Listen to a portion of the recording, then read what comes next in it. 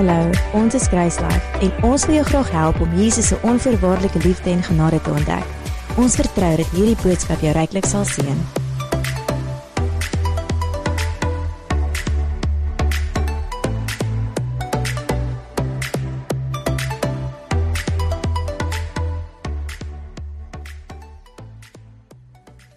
Hoe sien jy vir Jesus? Hoe sien jy vir Jesus? En daar is baie aspekte waar ek kan praat vanoggend, maar ek gaan fokus op net 'n paar van die aspekte van die baie, want ek wil jou graag help om te sien, om die regte prentjie van Jesus te sien. So hoe sien jy Jesus in vergelyking met God? Hoe sien jy Jesus in vergelyking met die Heilige Gees? Okay, net 'n paar gedagtes om aan te dink. As ons die vraag vra, wie is Jesus? Dan baie mense se prentjie kom van Johannes 3 vers 16 af, wat sê, want so lief het God die wêreld gehad, dat hy sy enige gebore seun gegee het, sodat elkeen wat in hom glo, nie verlore mag gaan nie, maar die ewige lewe kan hê. En mense het hierdie prentjie, dat dit was God wat in die hemel was, en dit was hierdie Jesus, wat saam met hom was, maar Jesus was die jonger een, hy was die kleiner een, en hy is die een wat aarde toe gestuur is. Nou as jy bietjie gaan kyk na hierdie woord, in Johannes 3:16 sê dat hy sy enige gebore seun gegee het. Hierdie woord, een van die definisies van hierdie woord gegee het, is om voor te bring. Nou, in Johannes 3:17 gebruik het nie die woord gegee nie, maar dit gebruik die woord gestuur. Dit sê, want God het sy seun in die wêreld gestuur, nie om die wêreld te veroordeel nie, maar dat die wêreld deur hom gered kan word. Nou, 'n definisie vir die woord gestuur, is to order one to go to a place appointed, on to set apart. So ons moet byvoorbeeld die Afrikaanse taal of die Engelse taal gebruik om te sê, hierdie is ons definisie, en hierdie is waarvan ons praat, en ons almal weet, om enigiets te vertaal, van een taal na ander taal, is moeilik om 'n konsep te verduidelik baie keer. In Engels, daar is nie 'n lekker woord wat deur mekaar verduidelik nie. Messy is die naaste daaraan, maar dit kom nie lekker daarby nie. So daar is sekere goed wat ons bietjie moet gaan kyk na die woord en net sê, wat is dit wat dit regtig besig is om te kommunikeer? As ons, en 'n goeie ding, as jy die Bybel lees, is om nie net een vers of twee vers te vat en sê, hierdie is die definisie, maar om die geheel prentjie te vat. Om te kyk, wat is dit wat al die ander verse sê, dan gaan dit jou help om die verse wat jy dalk vra oor het, in konteks te sit en te sien, hierdie is wat dit eintlik sê. So as ons 'n prentjie het van Jesus, wat maar net deur God gestuur is, dan het ons nie die regte prentjie van God, van Jesus nie. En ek gaan nou vir jou 'n paar goeders met jou deel, wat jou gaan help om Jesus te sit op die plek waar hy behoort, sal ek maar sê, as ek het so kan sê. Maar ek wil 'n paar ander goed ook gesels, wat is dit wat Jesus in die moeilikheid laat beland het? Wat is dit wat Jesus in die moeilikheid laat beland het, en wat is dit waarvoor die Fariseërs hom wou kruisig? Ja, die Fariseërs wou vir Jesus kruisig, maar hoekom wou hulle hom kruisig? Vir wat wou hulle hom kruisig? So in Johannes 5, lang storie kort, is 'n ou wat verlam was al vir 38 jaar, en Jesus gaan op die Sabbat, en hy sê vir hom, staan op, vat jou mat op en loop, en hierdie ou kom by die tempel aan, en hulle sê vir hom, jy kan nie jou mat dra op die Sabbat nie. Hulle sê, maar die ou wat my gesond gemaak het vir my gesê, ek kan my mat dra, ek moet my mat optel en loop. En dis amazing as jy dink, dat die Fariseërs het worry nie oor hierdie ou wat 38 jaar verlam was nie. Ek kan nie, partykeer is ek verstommend hoe mense verblind word deur godsdiens. Dat hulle harte so hard is, dat hulle nie eens omgee vir hierdie ou se genesing nie. Wat van, wow, jy is genees, dis amazing. Is nie 'n goeie idee om jou mat te dra nie, sit hom eerder neer. Wat van so 'n reaksie, is ons baie beter as om hierdie ou te kritiseer en sê, jy dra jou mat op die Sabbat. Maar net na dit, val ons nou in die storie, nadat Jesus hierdie ou gesond gemaak het, Johannes 15:16, en dit sê, en hieroor het die Jode Jesus vervolg en probeer om dood te maak, omdat hy dit op die Sabbat gedoen het. So hulle wil Jesus doodmaak, omdat hy op die Sabbat iemand genees het. Dis crazy in sigself. En Jesus het hulle geantwoord, my Vader werk tot nou toe, en ek werk ook. Nou kyk wat sê Jesus in die volgende vers, of wat sê hulle van Jesus oor die volgende vers, en dit is een van die dinge waaroor hulle Jesus wou kruisig. Het sê in vers 18, hieroor het die Jode toe nog meer probeer om hom dood te maak, omdat hy nie alleen die Sabbat gebreek het nie, maar ook God sy eie Vader genoem het en hom met God gelyk gestel het. Dat hy God sy Vader genoem het en hom aan God gelyk gestel het. Nou, hierso is een van die, as jy dit weet, is dit makliker om die Bybel so te lees en so te sien. Maar Jesus was 100% mens en 100% God. En hy is nou in hierdie posisie waar hy nou aan mense moet kommunikeer dat hy God is, maar hy is ook uit God uitgebore. So, want hy is nie uit 'n mens uitgebore nie, hy is uit die Heilige Gees uitgebore in Lukas 1. So as jy verstaan wat Jesus hier sal sê, hy sê as 'n mens is God my Vader, maar ek is ook gelyk aan God. Die laaste deel sê, maar ook God sy eie Vader genoem het en hom met God gelyk gestel het. So hy sê, ek is uit God uit, maar ek is ook God. Kyk wat sê van die volgende vers, en Jesus kommunikeer hierso dat hy dieselfde autoriteit het as God. Sê Jesus het toe geantwoord en vir hulle gesê, voorwaar ek sê vir julle, die seun kan niks uit homself doen, tensy hy die Vader dit sien doen nie, want alles wat hy doen, dit doen die seun ook net so. Nou, voordat ek die volgende verse lees, tussen die Vader, die Seun en die Heilige Gees, hulle almal is een, is daar die hoogste vorm van nederigheid.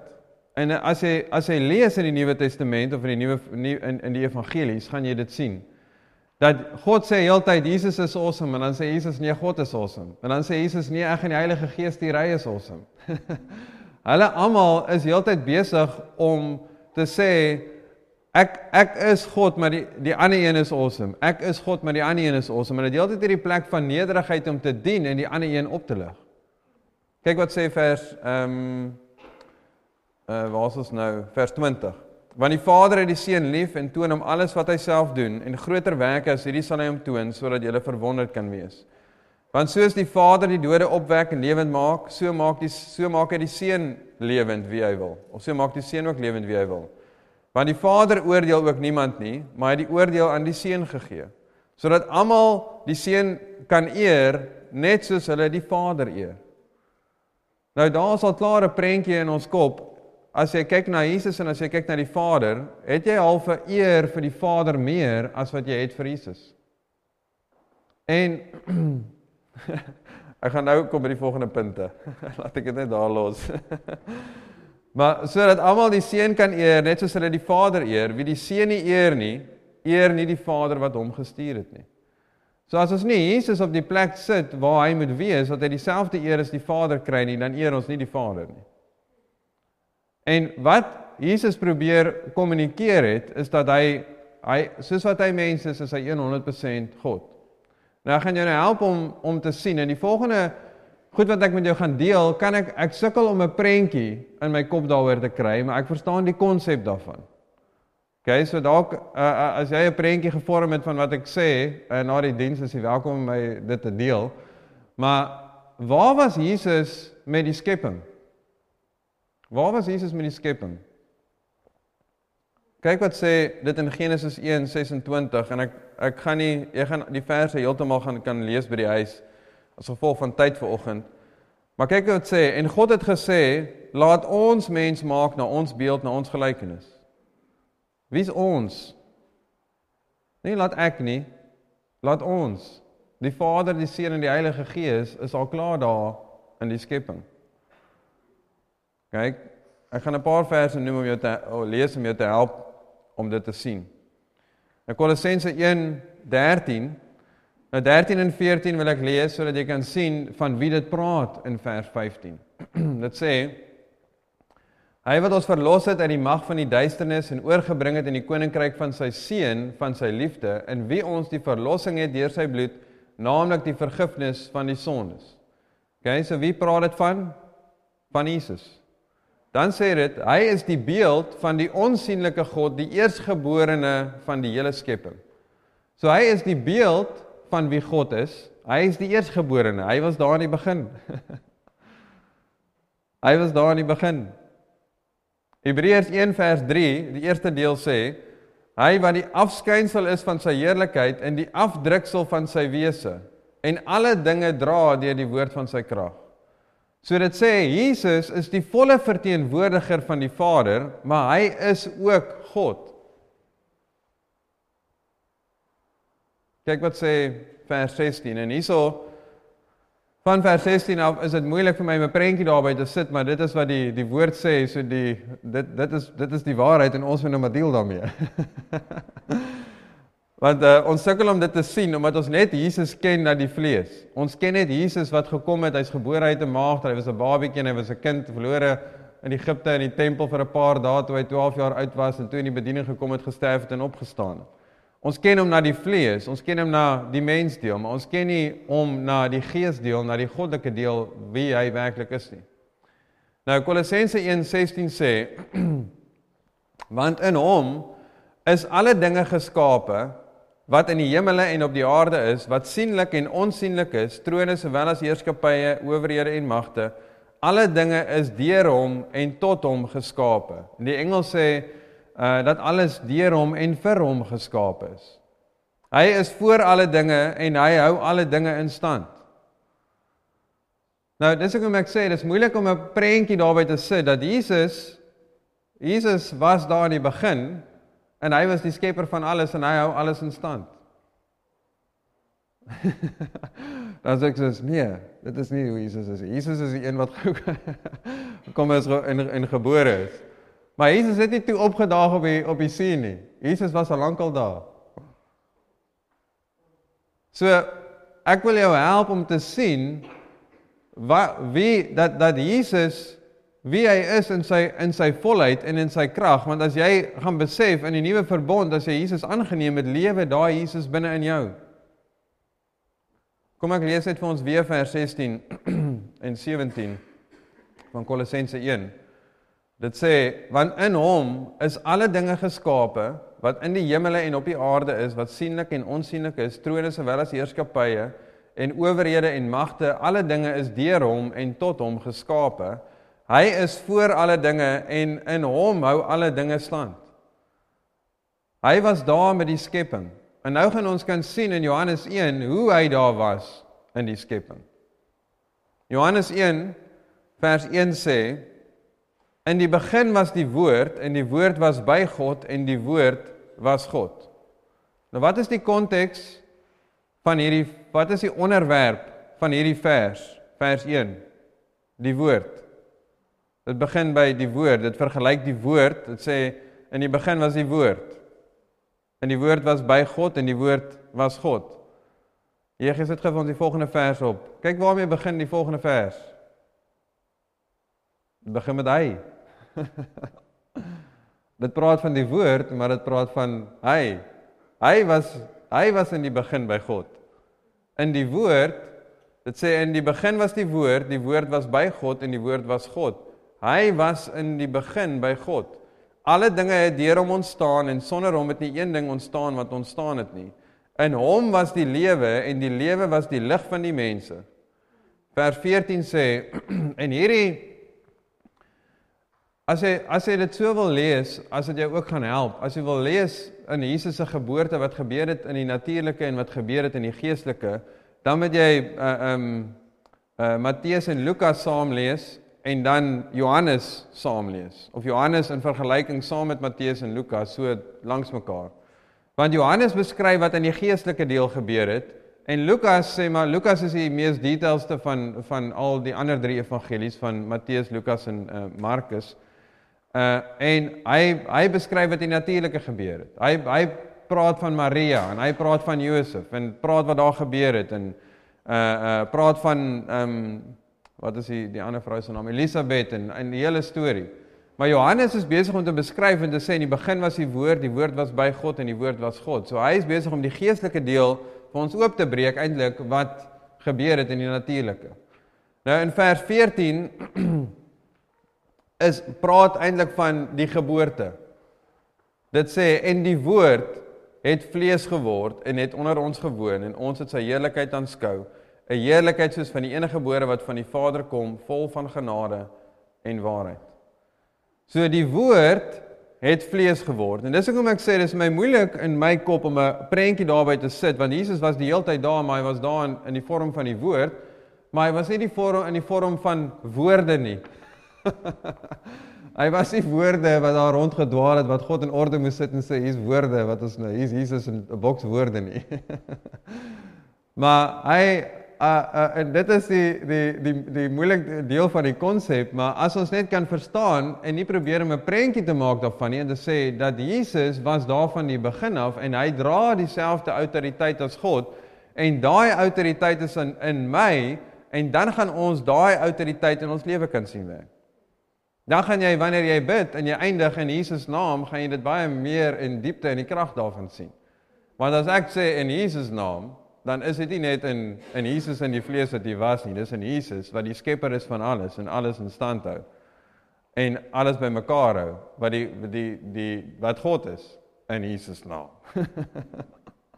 Amen. Kyk wat sê 1 Johannes 1, sê wat van die begin af was, wat ons gehoor het, wat ons met ons oë gesien het, wat ons aanskou het, en ons hande getas het, aangaande die woord van die lewe. Johannes skryf hierso aan die gnostiese, mense van die gnostiese geloof, wat gesê het, dat Jesus eintlik nie gekom het nie, hy is eintlik alles maar net geestelik, en dan skryf Johannes en hy sê, ons het hom gehoor, ons het hom gesien, ons het hom met ons hande aan hom gevat. En dan noem hy Jesus die woord van die lewe. Jesus was daar van die begin af. En in Filippense 2 kan ons sien, waar Jesus eintlik, alles vorm eintlik so 'n mooi prentjie. Ons kan sien, wat in God se hart was, wat in Jesus se hart was. Ons sien nie noodwendig wat in Jesus se hart was met sy geboorte nie, want ons sien 'n baba. Ons sien voor die geboorte dat Maria swanger geraak het deur die Heilige Gees, maar ons besef nie dat daar goed gebeur het net voor dit in Jesus se hart teenoor ons nie. Nou in Filippense 2 praat dit van wat gebeur het en dit is moeilik om eintlik iemand te sê Jesus se hart. I don't know, ek weet nie. Maar in sy hart sê dit die volgende, Filippense 2 vers 6. So hierdie is nou, ons het nou gesê God is groot, Jesus is God. En nou sien ons wat nou gebeur wanneer Jesus nou besig is om aarde toe te kom in die sin dat hy gaan gebore word uit 'n mens. Dan sê dit, hy wat in die gestalte van God was, nou gestalte is in die vorm van God was, het dit geen roof geag om aan God gelyk te wees nie, maar hy het homself ontledig is soos nederig te wees, maar hy het homself ontledig deur die gestalte van 'n diensknegt aan te neem en aan die mense gelyk geword. Nou imagine dit, Jesus was daar van die begin af. Hy is God, hy het alles geskape, hy is bo alles. En nou sê hy gaan die vorm van 'n diensknegt aanneem, om homself te onderwerp in die aarde en hoe dinge op hierdie aarde werk. Voordat Jesus gekom het, was hy God, hy was oral, hy kon enige plek wees, hy het alle mag gehad. Toe hy op aarde was, toe kon hy nie. Hy kon nie net wees waar hy wou wees nie. Hy moes loop, hy moes eet, hy was honger, hy moes slaap, hy het vervolging gehad. Hy het gegaan van die hoogste plek en autoriteit tot die laagste plek, wat daar is om te wees in die heelal. 'n diensknegt. Nou, Filippense 2 vers 8 sê, en in gedaante gevind as 'n mens, het hy homself verneder deur gehoorsaam te word tot die dood toe. Ja, die dood van die kruis. Wat is die hoogste vorm van dien in hierdie lewe? Wat is die hoogste vorm waarin jy iemand kan dien in hierdie lewe? Is deur jou lewe.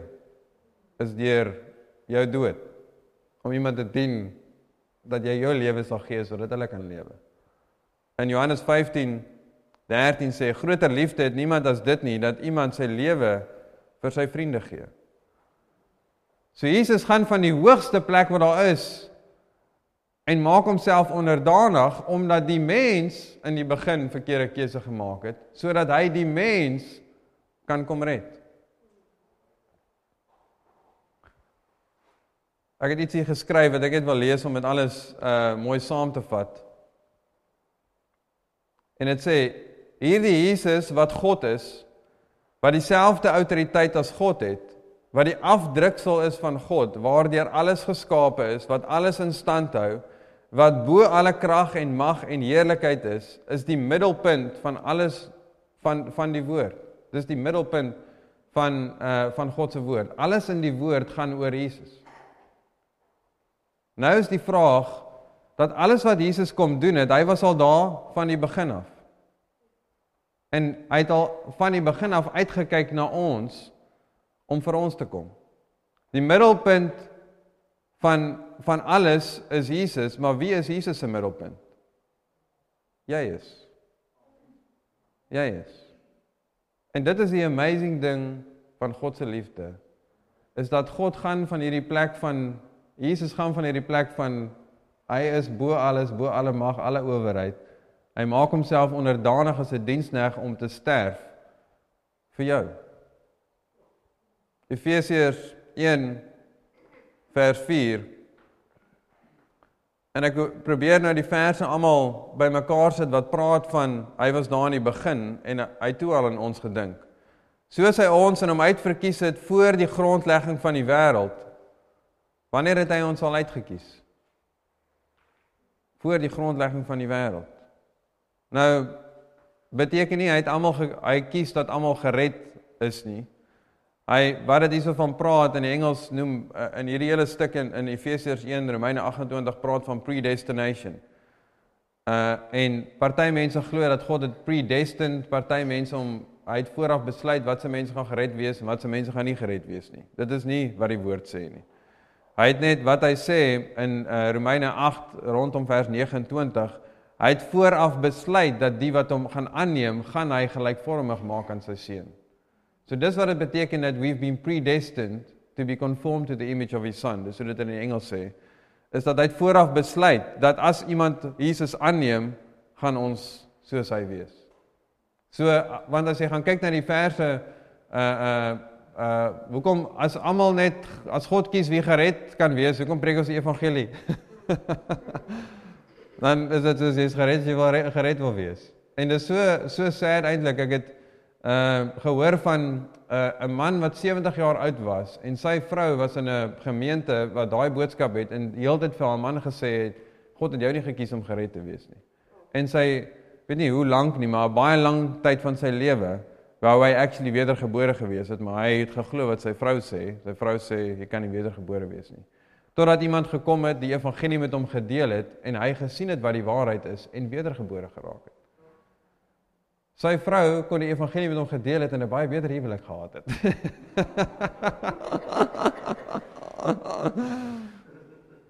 Maar dit is hoe die lewens ons bind. As ons die waarheid hoor, sal die waarheid ons vrymaak. So, wanneer dit hierso sê, van ons is uitgekies, dan sê dit, God het ons klaar uitverkies, en dat as ons hom aanneem, gaan ons gelykvormig raak aan sy seun. So, soos hy ons in hom uitverkies het, voor die grondlegging van die wêreld, om heilig en sonder gebrek voor hom in liefde te wees. So in ons sondige toestand het Jesus gekom en gesê, ek gaan vir jou sterf, en ek gaan vir jou sonde betaal, en ek gaan dit op my vat, sodat jy wat voor my kan wees? Heilig en sonder gebrek. So wanneer God nou na jou kyk, en dit is regtig net so, dit moet insink in jou hart. God het al van die grondlegging van die wêreld af besluit, dat as jy hom gaan aanneem, gaan hy na jou kyk, dat jy heilig is en sonder gebrek. God het dit toe al besluit, en hy hou nog heeltyd by sy woord, nog al die pad. So as jy twyfel, dat die dag of 2 of 3 of week, wat jy dalk nou gesondig het, God hou al baie langer by sy woord. Van die begin van die skepping af hou hy al by sy woord, dat hy jou gaan sien, heilig en sonder gebrek. Vers 5 sê, deurdat hy ons voorbeskik het, om ons as sy kinders vir homself aan te neem, deur Jesus Christus, na die welbehae van sy wil. As jy dink aan die laaste stukkie van hierdie vers, na die welbehae van sy wil, is dat God het nie net ons aangeneem, omdat hy moes nie. Dit was 'n welbehae. Hy het in vreugde daarna uitgesien, om vir ons sonde te betaal, sodat ons Jesus kan aanneem en kan reg wees voor hom. Vers 6 sê, tot die lof van sy heerlikheid van sy genade, waarmee hy ons begenadig het in die geliefde. Nou die laaste deel van die vers 6, in Afrikaans sê begenadig het in die geliefde, in die Engels sê dit accepted in the beloved. Partykeer voel ons dat, ja, God is lief vir my, maar aanvaar hy my? Hy aanvaar jou. As God sê hy is lief vir jou, dan beteken dit al die onderstaande goed, sê hy ook. Met ander woorde, hy hou van jou, hy aanvaar jou, hy like jou, hy wil by jou wees, hy wil verhouding met jou hê, whatever jy nog kan, woorde wat jy nog kan uitdink, is al daai. Vers 7 sê, in hom het ons die verlossing deur sy bloed, die vergifnis van die misdade na die rykdom van sy genade. En as jy nou weer dink aan wat ons nou vroeër gesê het, en hierdie vers net 'n bietjie in daai konteks eintlik sit, wat dit sê, in hom het ons die verlossing deur sy bloed, die vergifnis van die misdade. So in Jesus het ons verlossing, ons het redding, dat ons gered is, dat ons die ewigheid by God kan wees, en ons het die vergifnis van ons sonde, die vergifnis van misdade, na die rykdom van sy genade. En as jy dink, dat God, wat God is, Jesus wat daar was in die begin van die skepping, homself onderdanig maak, om ons te dien deur die dood, dit is baie liefde. Ek het al so daaraan gedink, en dalk is dit nou nie die beste voorbeeld nie, maar ek het al gedink, ek sal nooit 'n muur wil raak, en vir een van 'n muurkolonie, en maar redding gaan doen nie. Ek is huge, hulle is mure. En dit is amper so, as God hy is massief, maar hy sê, weet jy wat, ek is lief vir jou. En ek wil myself onderdanig maak, en hy het gekies om homself onderdanig te maak. Laat ek net gou hierdie vers vinnig lees.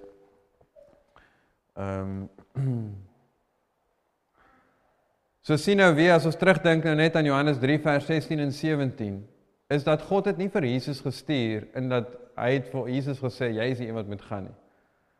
Jesus was daar van die begin af. En jy moet dit so sien, dat God en Jesus en die Heilige Gees is almal een, en Jesus het self besluit om te gaan. Maar God het ook saam met hom besluit, en die Heilige Gees het saam met hom besluit, want hulle al drie is een, hulle het besluit om te kom, om ons te kom help. In Johannes 10, vers 18 sê, niemand neem, en Jesus praat van sy lewe, niemand neem dit van my af nie, maar ek lê dit uit myself af. Ek het mag om dit af te lê, en ek het mag om dit weer te neem. Hierdie gebod het ek van my Vader ontvang. So, Jesus het 'n vrye wil gehad, en daarmee kan ons klaar sien, God het nie net vir Jesus gedwing en gesê, jy moet kom nie. Jesus het self gekom en gesê, ek kan self kies. En weer eens praat hy hier van in sy mensdeel, dat die Vader het gesê, jy kan kies. So in jou mensdeel kan jy kies, maar in jou Goddeel weet jy is die een wat gekies het om te gaan. Ek weet, dit is 'n bietjie soos intertwined, alles. Maar ek wil afsluit met hierdie verse in Kolossense 2, vers 9, en dit praat van Jesus, want in hom woon al die volheid van die Godheid liggaamlik. Want in Jesus woon al die volheid van God, van die Godheid liggaamlik. So, die volheid van God is in Christus. Nou, as jy Jesus aangeneem het, van die eerste dag af, wat jy Jesus aangeneem het, is die volgende vers van toepassing op jou. En julle, wie is julle? Julle, jy, ek. En julle het die volheid in hom, wat die hoof is van alle owerheid en mag. Jy het Christus binne in jou, en in Christus is die volheid van God. Nou, hoe ons die krag sien van daai volheid binne in ons, is om te besef wat ons binne in ons het. En dit is wat die vyand kom doen is, hy kom peper ons met leuns om te sê, God is nie lief vir jou nie, jou lewe beteken niets nie, daar is niks binne in jou nie, dit wat jy het gaan nie werk nie. As jy vir iemand bid, gaan daar niks gebeur nie. Al hoe hy ons kan wen is, in Efesiërs 6 praat dit van die liste van die duiwel, is deur leuns. Ons moet op 'n plek kom wat ons kan sien wie ons in Christus is en wat binne in ons is, en dan is dit wat gaan begin uitkom. Soos wat elkeen van julle hier sit, die van julle wat Jesus aangeneem het, en aanlyn is, Het julle die volheid van God binne in julle? En dis iets wat jy moet op gaan mediteer en gaan dink, soos, wow, wat beteken dit? Want dit is amazing. Amen? Amen, kom ons bid saam. Dankie Here dat ons vanoggend net kan sien en kan besef wat U binne in ons gesit het. Dat U volheid binne in ons en elkeen van ons is. En dankie Here dat as daar enigiemand is wat vanoggend minderwaardig voel, wat voel dat hulle lewe nie waardevol is nie of waarde het nie, dat dit net alles net sal wegkwyn en verdwyn, Here, want U lewe binne in hulle.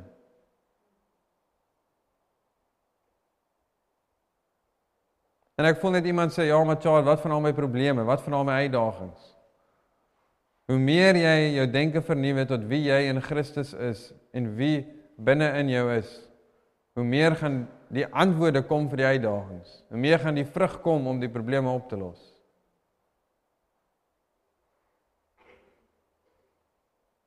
Dankie Here dat ons net hierdie volheid wat U vir elkeen van ons het, dat dit net ons harte vul, Here, dat ons net sal besef wie ons werklik is. Dat ons nie sal rondloop met 'n minderwaardigheidskompleks, dat ons nie goed genoeg is nie, dat ons lewe nie iets beteken nie, maar dat ons vol is van U. Dankie Jesus. Amen.